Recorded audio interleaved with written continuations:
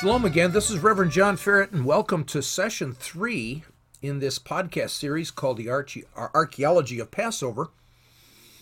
In this session, our main focus is going to be on the resurrection. I'm going to ask ourselves the question, why Sunday? Why not Monday? Or why not on the Sabbath? Why not on Saturday? You can study about the Sabbath in the Torah, and you find out that the Sabbath, from God's perspective, is a sign between him and his people. A sign. A covenant sign. On top of that, the Sabbath is the most important of the biblical feast in Leviticus 23. We'll be dealing with that in another podcast. So, did the Jewish people know something that we don't with regards to that Sunday when Jesus rose from the dead? Oh, yes. So again, let's walk those ancient paths, those ancient streets, and ask the question, what did they hear? What did they see? What did they understand? And as we reconnect the historical context of the resurrection, it'll become even more of an explosive event for us. Now, when we deal with Passover and we deal with archaeology of the Passover, there's so much to teach. Like, where is the Garden of Gethsemane? Or where was the trial of Jesus before Pilate?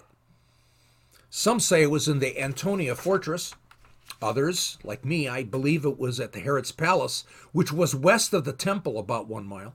When you actually go to the website, www.lightofmenorah.org, Light of Menorah, one word, Menorah is spelled M-E-N-O-R-A-H, Light of Menorah, one word, .org.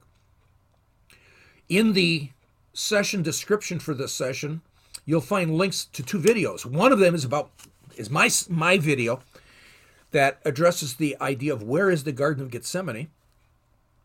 And the second one is done by an amazing and proven Bible historian and scholar and archaeologist, Joel Kramer, of the Associates of Biblical Research, which is a group of evangelical Bible historians and archaeologists to, again, help us see the credibility of the Bible. They are amazing, amazing, amazing group.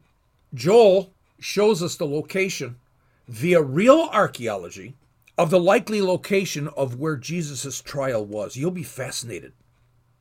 Now, for us, the archaeology strengthens our trust in the Bible, its veracity, its truthfulness, its reliability.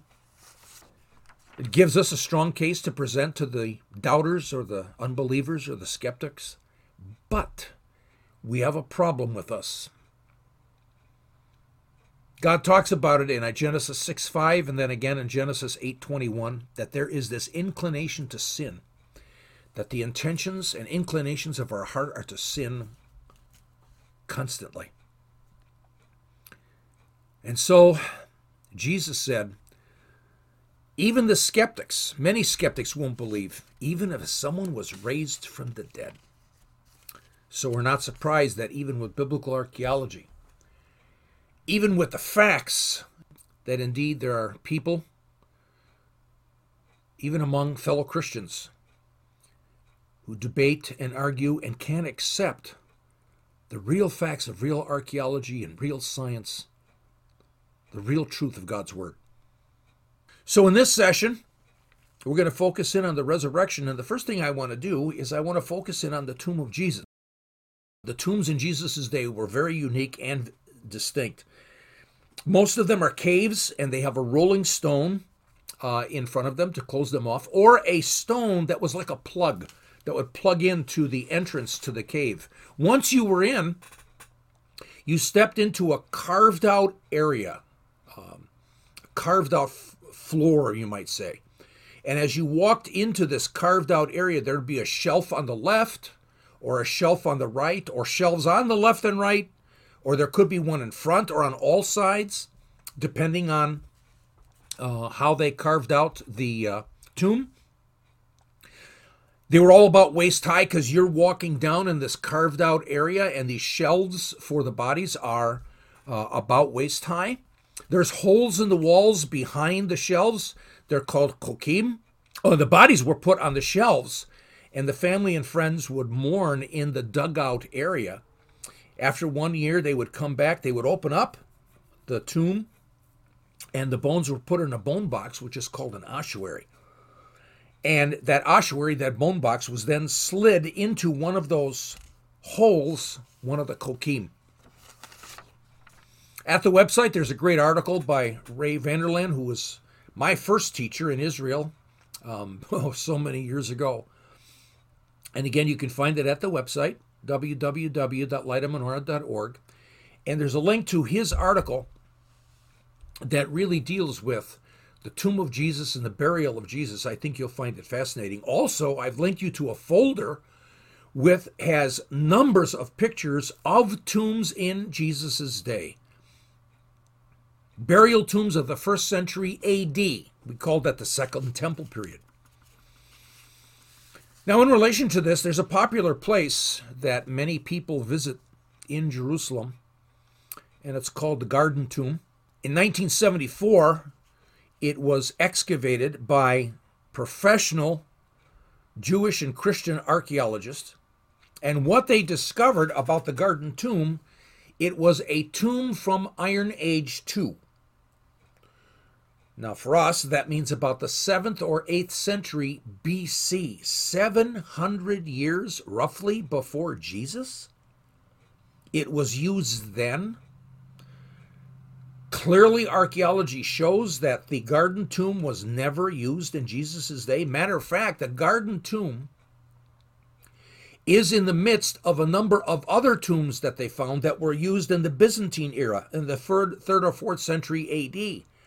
So the Garden Tomb was used in the 7th and 8th century BC, reused only in the Byzantine area, because it's in the midst of a cemetery of tombs of the Byzantine period. Now, the Garden Tomb, there are several key characteristics that we need to address. One, in the Garden Tomb, there are no kokim, holes to insert the ossuaries. And in Jesus' day, all tombs in Jesus' day had the kokim, had the holes for the ossuaries. The Garden Tomb also doesn't exhibit an arcosolium. These are arches where the body is actually laid. There's a number of tombs in Jesus' day that have that arch over the place where, or the shelf where the body would lay. And many tombs in Jesus' day had such an arch. Now, for the Garden Tomb in the 8th or 7th century BC, there were benches for the mourners to enter the tomb, the cave, and those benches were around a sunken floor, a carved out sunken floor, where the body would be. So you can see all these people sitting on the bench looking down at the body that was in the sunken, carved out sunken floor. That's 7th or 8th century BC. However, in Jesus' day, the tombs are just the opposite. The benches or the shelves are carved around the sunken floor, and the bodies are put on the shelves, and the mourners are standing in the sunken area. So everything is just the reverse in terms of the tombs in Jesus' day. Also, the tombs in Jesus' day used a special chisel. It had unique cut marks. All of the tombs, there was a special chisel that the stone carvers would actually use. The Garden Tomb, in its entirety, exhibits none of those cuts. It was not cut in the Second Temple period. It was not cut in Jesus' day. I've also linked you to an excellent video, and the presenter is Dr. Gabriel Barkay. He's an esteemed Israeli archaeologist. He's a professor at Bar Ilan University in Tel Aviv. And when you watch that video, he proves conclusively that the Garden Tomb is not the tomb of Jesus. The tomb actually probably is at the Church of the Holy Sepulchre. And I say probably because archaeology shows that the evidence strongly suggests that Jesus' tomb is at the Church of the Holy Sepulchre. But even then, to actually prove it conclusively, more work still needs to be done. Now, why is all of this important? We're dealing with the resurrection. Garden Tomb. Well, first of all, the Garden Tomb was discovered by a pseudo-archaeologist, General Gordon, back in the 1800s.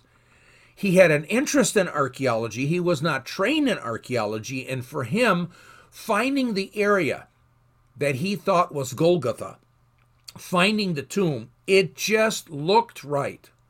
There has never been any proof offered at all, even today, that the Garden Tomb is a tomb that would have been used in Jesus' day.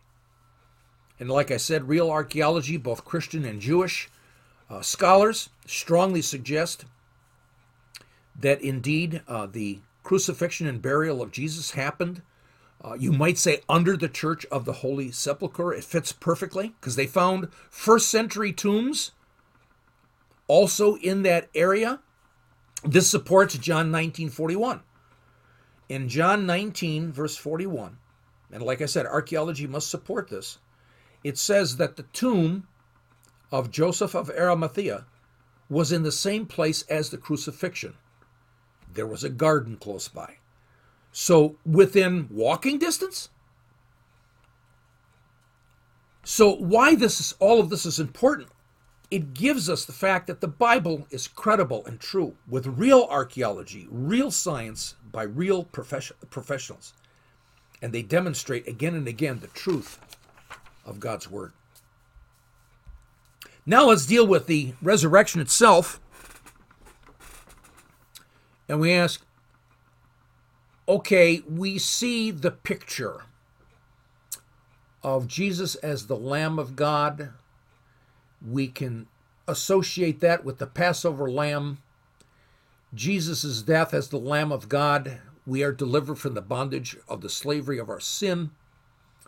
The Jewish people were delivered from the bondage of slavery in Egypt. We can see how these are pictures of each other. But the Exodus and the Passover meal, they stand on their own as a critically important event in all of our history. But how does the resurrection fit in? What does it do for the Passover of the Messiah? Why is it critical to the overall redemption plan that God actually seemingly starts in the garden in the book of Genesis? I'm indebted to Harold Gandhi.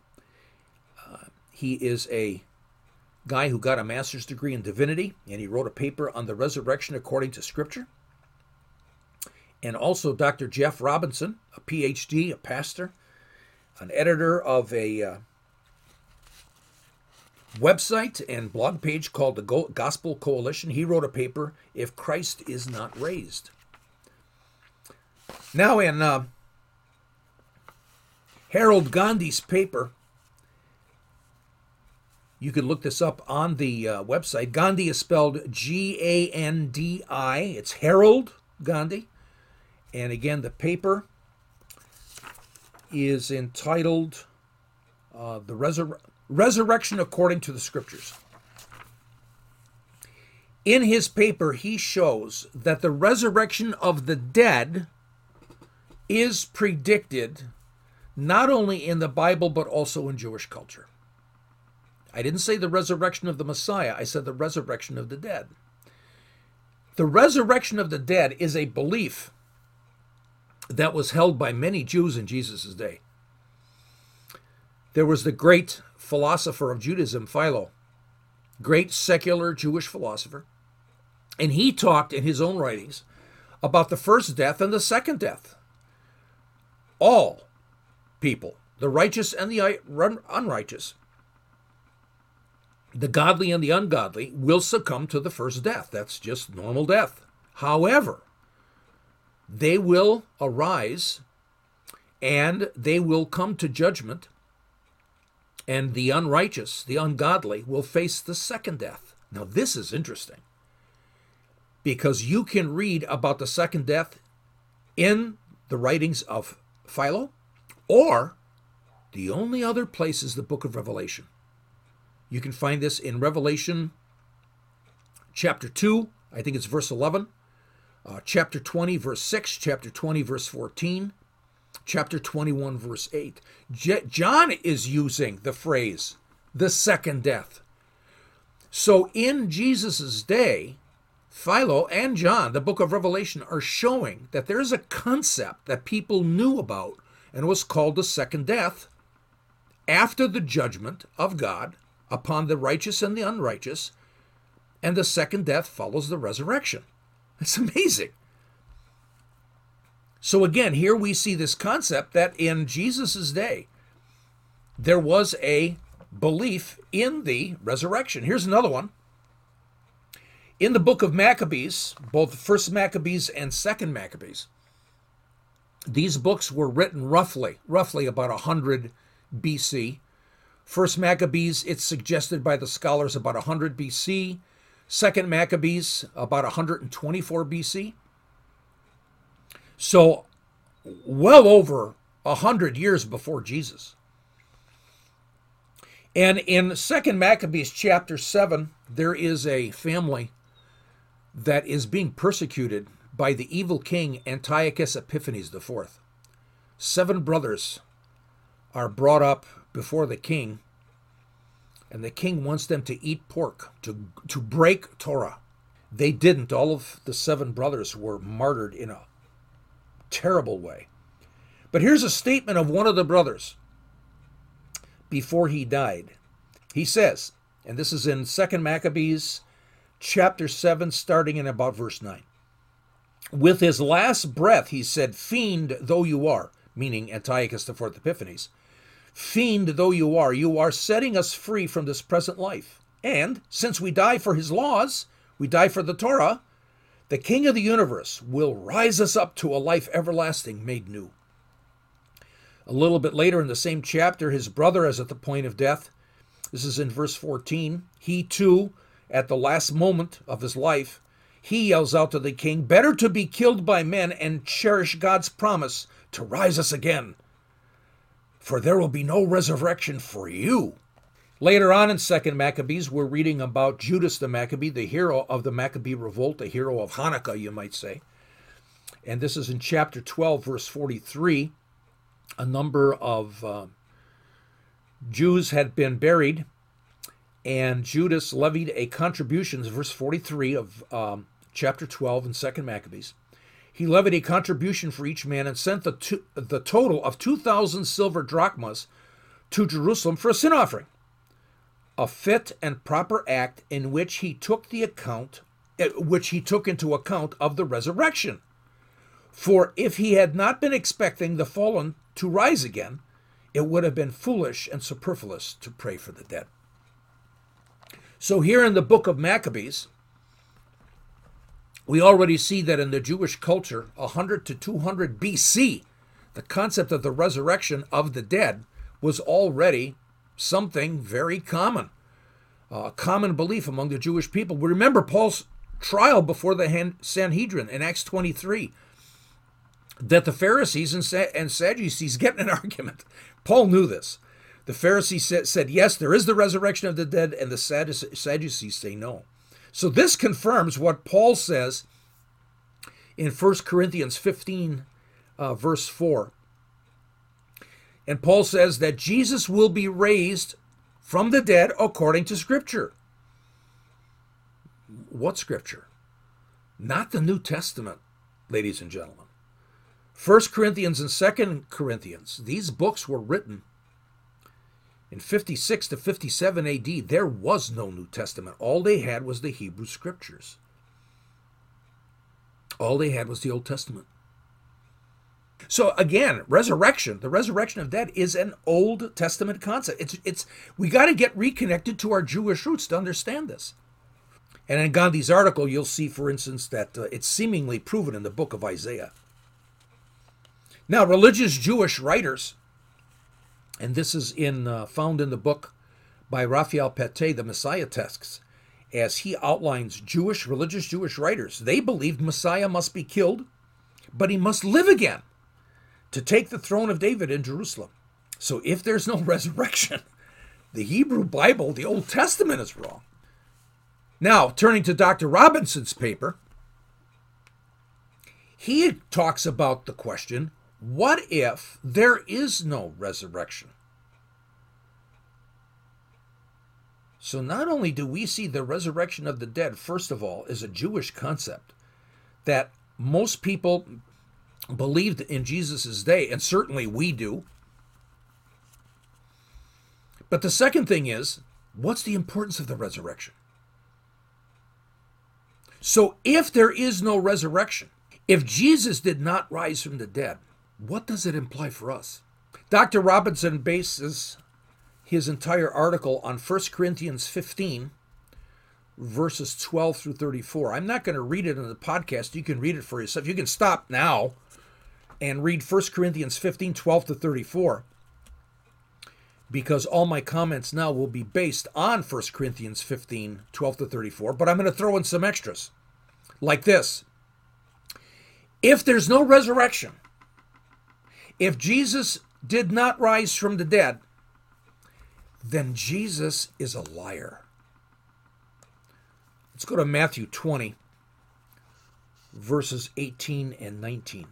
We read, "Behold, we're going up to Jerusalem, and the Son of Man will be delivered to the chief priests and scribes, and they will condemn him to death, and he will hand him over to the Gentiles to mock and scourge and crucify him. And on the third day, he will be raised up." Then we go to Matthew 16, verses 21 through 23. And it says, "From that time on, Jesus began to show his disciples that he must go to Jerusalem and suffer many things from the elders and chief priests and scribes and be killed and be raised up on the third day." Ladies and gentlemen, if there's no resurrection, we just said Jesus is a liar and therefore not God. If there's no resurrection of the dead, the Jewish concept, then how can Messiah be raised from the dead? If there's no resurrection of the dead, the teaching, the preaching that we are doing is useless. It's vain. If there's no resurrection of the dead, we are liars and we're teaching against God. Now, this is an interesting concept that Paul talks about in 1 Corinthians 15, 12 to 34. What he means is this. If there is no resurrection of the dead, in other words, if it's not in the Old Testament, and we're teaching about the resurrection of the dead, and we're teaching about the fact that Jesus rose from the dead, then we're liars and we're teaching against God. Because God, who inspired the writers of the Old Testament, inspired them to write that there was no resurrection, or there were no verses to support the resurrection. But so indeed, it's a little complex thought there. If there's no resurrection, our faith is worthless. And we're still in our sins. This is huge. What a connection between the cross and the tomb. If there's no resurrection, if Jesus does not rise from the dead, we're still in our sins, and our sins have not been forgiven. If there's no resurrection, this is again according to Paul, Dr. Robinson highlights this in his article, all who are already dead are condemned. They're doomed. If there's no resurrection of the dead, all we have is this life. So let's eat, drink, be merry, party. That's all there is. For tomorrow you die and it's over. If there's no resurrection of the dead, we're fools. And we should be pitied. Because all the skeptics, all the unbelievers, they'll have the last laugh. But he did rise from the dead. Not only is the concept of the resurrection of the dead predicted in the Hebrew Scriptures, but on top of that, Jewish scholars, even from Jesus' day and after, looked upon the fact that said Messiah must die, he must be killed, but he must come back to take the throne of David. And again, in Harold Gandhi's article, it talked about the fact of where in the Old Testament, where in the Hebrew Scriptures, does it talk about not only resurrection, but also the resurrection of the Messiah. By the way, I've also linked you to another article by Dr. Gary Gromacki. He is of the Associates of Biblical Research, like Joel Kramer. I mentioned Joel Kramer's video. That's also linked here. And this is at the website for the Associates of Biblical Research. As I mentioned, these are evangelical Bible scholars, historians, and also archaeologists. And so, indeed, this article is on the historicity of the resurrection, and it's not light reading. This is a serious study, probably one of the most serious studies I have ever seen. Jesus rose from the dead. Our preaching is not in vain. And because he rises from the dead, we can have the guarantee that our sins are forgiven. Wow. But Jesus says something very interesting. I'm going to go to Luke 16, verse 31. And Jesus said, if they do not listen to Moses and the prophets, they will not be persuaded, even if someone rises from the dead. With all the historical proof, with all the biblical proof, it's still not going to be enough to perhaps convince skeptics and unbelievers. It really shows the tremendous, powerful effect our sin has upon our ears and our eyes and our hearts. Finally, let's talk about why Sunday? Why not Monday? Why not the Sabbath? Now, already we have seen a powerful connection between Palm Sunday and the Lamb Selection Day. That's in Exodus chapter 12. And so in session 2, it's quite clear as we look at that, knowing our Jewish roots definitely enhances our understanding of Palm Sunday. So is there something similar going on here? Is there something here that we don't see, since we, the church, we've abandoned history and abandoned our Jewish roots? We have the basic understanding, don't get me wrong. The Bible is clear, but there's so much more behind this as we put the Bible in its historical context and try to walk those ancient streets as they did 2,000 years ago. If there is a true Palm Sunday, it must happen in 30 AD. It was Nisan 10.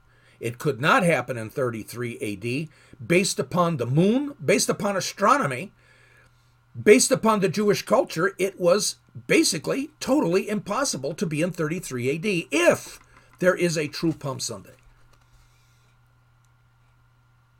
Now in Exodus 12:3, God said it was Lamb Selection Day. This is the day that they were supposed to select their lamb in the first Passover back in Egypt. And so Palm Sunday is even more than we thought. Each father on Nisan 10 picked a lamb to kill on Passover. And the blood of that lamb would be put on the doorpost of the house, on the wood, and be assigned to the Lord, to Adonai, to pass over that house and to spare the firstborn. But so too, God the Father, on the first Palm Sunday, picked his son, the chosen one, as we read in Luke 9:35. The Father said, this is my chosen one, chosen to be the Lamb of God, to be killed, and whose blood on the cross, on the wood, would be a sign to the Father that we too are to be passed over and saved from the bondage of sin. Now that's the picture that we see of Palm Sunday as we reconnect to our Jewish roots. Now on Resurrection Sunday, when Jesus rises from the dead, there is another picture. And again, we're going to reconnect to the Jewish culture. And it will add to our understanding of this amazing, powerful day. On the day after the Sabbath of Passover, there's another biblical feast. A better way of saying feast is appointed time. That's like what it says in the Hebrew. Now, we've gone through this in Lesson 1 and Lesson 2. Passover is the day the lambs are slain in Jerusalem. And then comes the first day of unleavened bread. The Pharisees said it was a Sabbath. It wasn't the Sabbath. I can understand where they're coming from, though. They could cook on the first day of unleavened bread. They were to cook the lamb, roast it with fire. But there is a statement that they were not to work. So we probably could assume that the rabbis were doing something that they typically did, and they put a fence around the Torah. They said, this sounds like the Sabbath, so in order to do everything correctly, in other words, to obey God correctly with regards to the Feast of Unleavened Bread, we'll treat it as a Sabbath. I think that's what's going on. But his word, God's word, says it's not a Sabbath. Only for the simple reason, on the Sabbath, you cannot have a fire. So I'm going to go by God's word, not what a bunch of Pharisees said. I can understand, they probably had very good intentions. But based upon the Jewish culture, the way that's been communicated to us, all of a sudden we Christians say, see, Feast of Unleavened Bread is a Sabbath. No, it's not. We need to understand that culture. So in Leviticus 23, verses 9 through 15, there's this other appointed time. And it's on the Sabbath of the feast. In other words, the Sabbath of Passover. There's the week of Passover, and some day during there's going to be a Saturday in there, and that's the Sabbath of Passover. So, in Leviticus 23, starting in verse 9, then the Lord spoke to Moses, saying, speak to the sons of Israel, and say to them, when you enter the land which I'm going to give you, and reap its harvest, then you shall bring in the sheaf of the first fruits of your harvest to the priest. He shall wave the sheaf before the Lord for you to be accepted. On the day after the Sabbath, the priest shall wave it. Now on the day when you wave the sheaf, you shall offer a male lamb 1 year old without defect for a burnt offering to the Lord. Its grain offering shall then be 2/10 of an ephah of fine flour mixed with oil, an offering by fire to the Lord for a soothing aroma, with its drink offering, 1/4 of a hin of wine. Until the same day, until you have brought in the offering of your God, you shall eat neither bread nor roasted grain nor new growth. It is to be a permanent statute throughout your generations in all your dwelling places. You shall also count for yourselves from the day after the Sabbath, from the day when you brought in the sheaf of the wave offering, there shall be 7 complete Sabbaths. You shall count 50 days to the day after the 7th Sabbath. Then you shall present a new grain offering to the Lord. There are numbers of different ways that this appointed time, this feast, is named. One is called the Feast of First Fruits, or the appointed time of first fruits, Moed Bikurim. It was the first harvest. In other words, the barley grain now was ripe for harvest. So sometimes it's called the appointed time or the Feast of the Omer. Omer is a Hebrew word standing for a sheaf. So if you're going to bring in a sheaf of barley grain, you're actually going to cut down a number of barley plants and bring a bunch in, a sheaf, okay, of barley into the high priest. So the Feast of Bikurim, the Feast of the Omer, I'm going to keep on using the phrase the Feast of Bikurim, the appointed time of Bikurim. It was appointed time to thank the Lord, thank him for the abundant grain, thank him for bread. Bread was considered in those days the food of life. Now, you needed to wait for the ceremony to be over so that you can finally begin harvest the barley, making it into flour, and baking the bread, barley loaves of the new grain, and finally selling it and eating it. But it must wait until after the Feast of Bikurim. Now, in Jesus' day, the priests made 2 big loaves of unleavened barley bread. And they had a ceremony on that Sunday,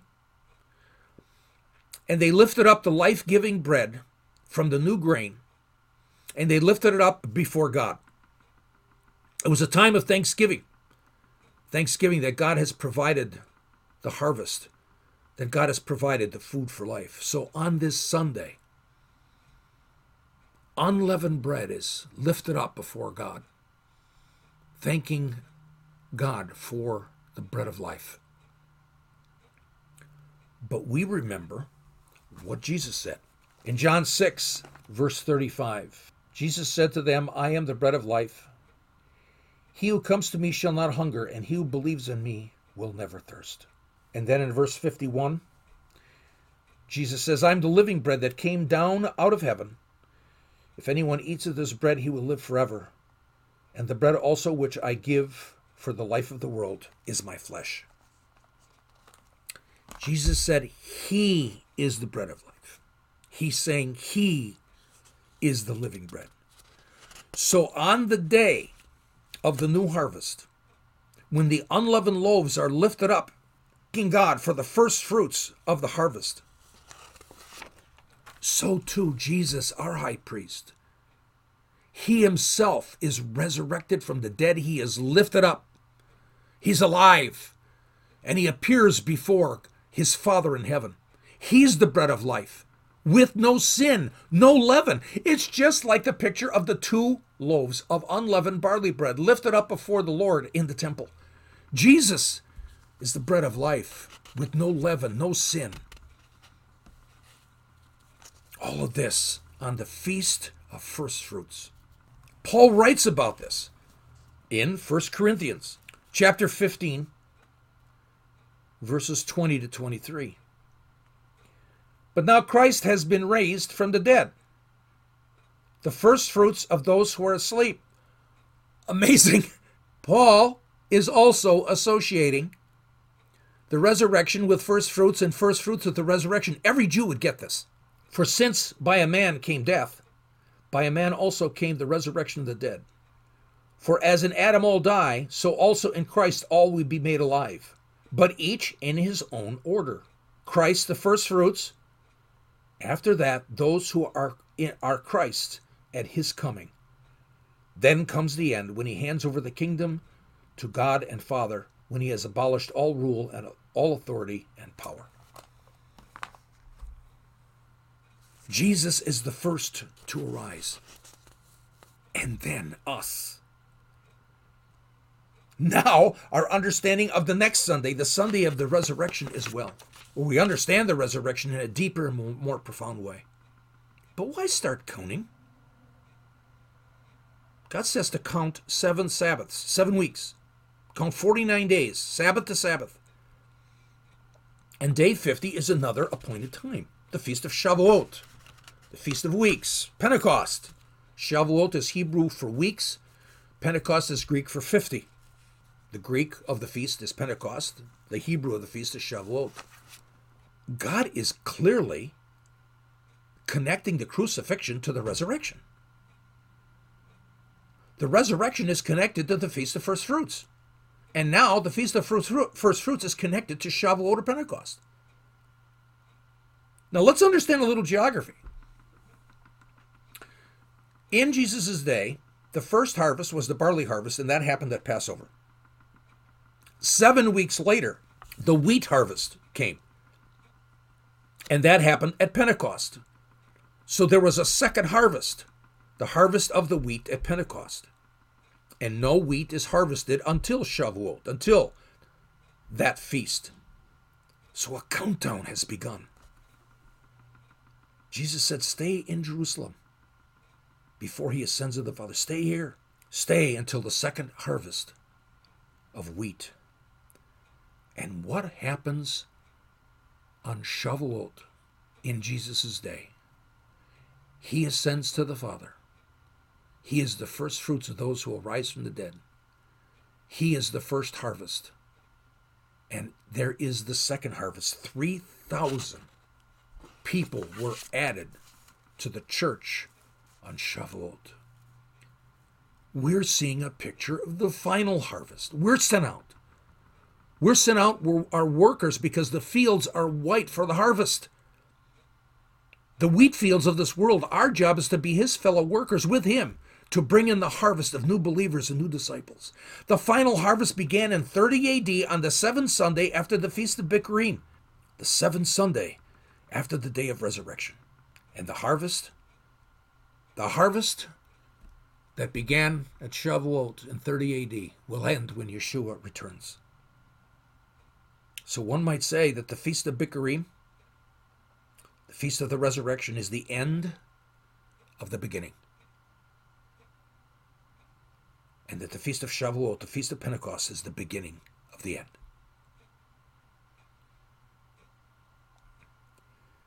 We have one final session coming up, session 4. In this session, we'll focus on the new covenant at the mountain of God in Jerusalem. We know that's related to a new covenant at Sinai, which Sinai was called the mountain of the Lord. We're going to focus in on the bread and the ram. When you have a 1-year-old male lamb, it's an adult. Male lambs become mature, become adults at 6 months, so they could be called rams. And we're going to talk about the fact that Jesus is the Lamb of God, and Jesus is the Ram of God, and we'll need to see how significant that is to, again, enhance what is happening in Passover. So until then, I wish you God's shalom.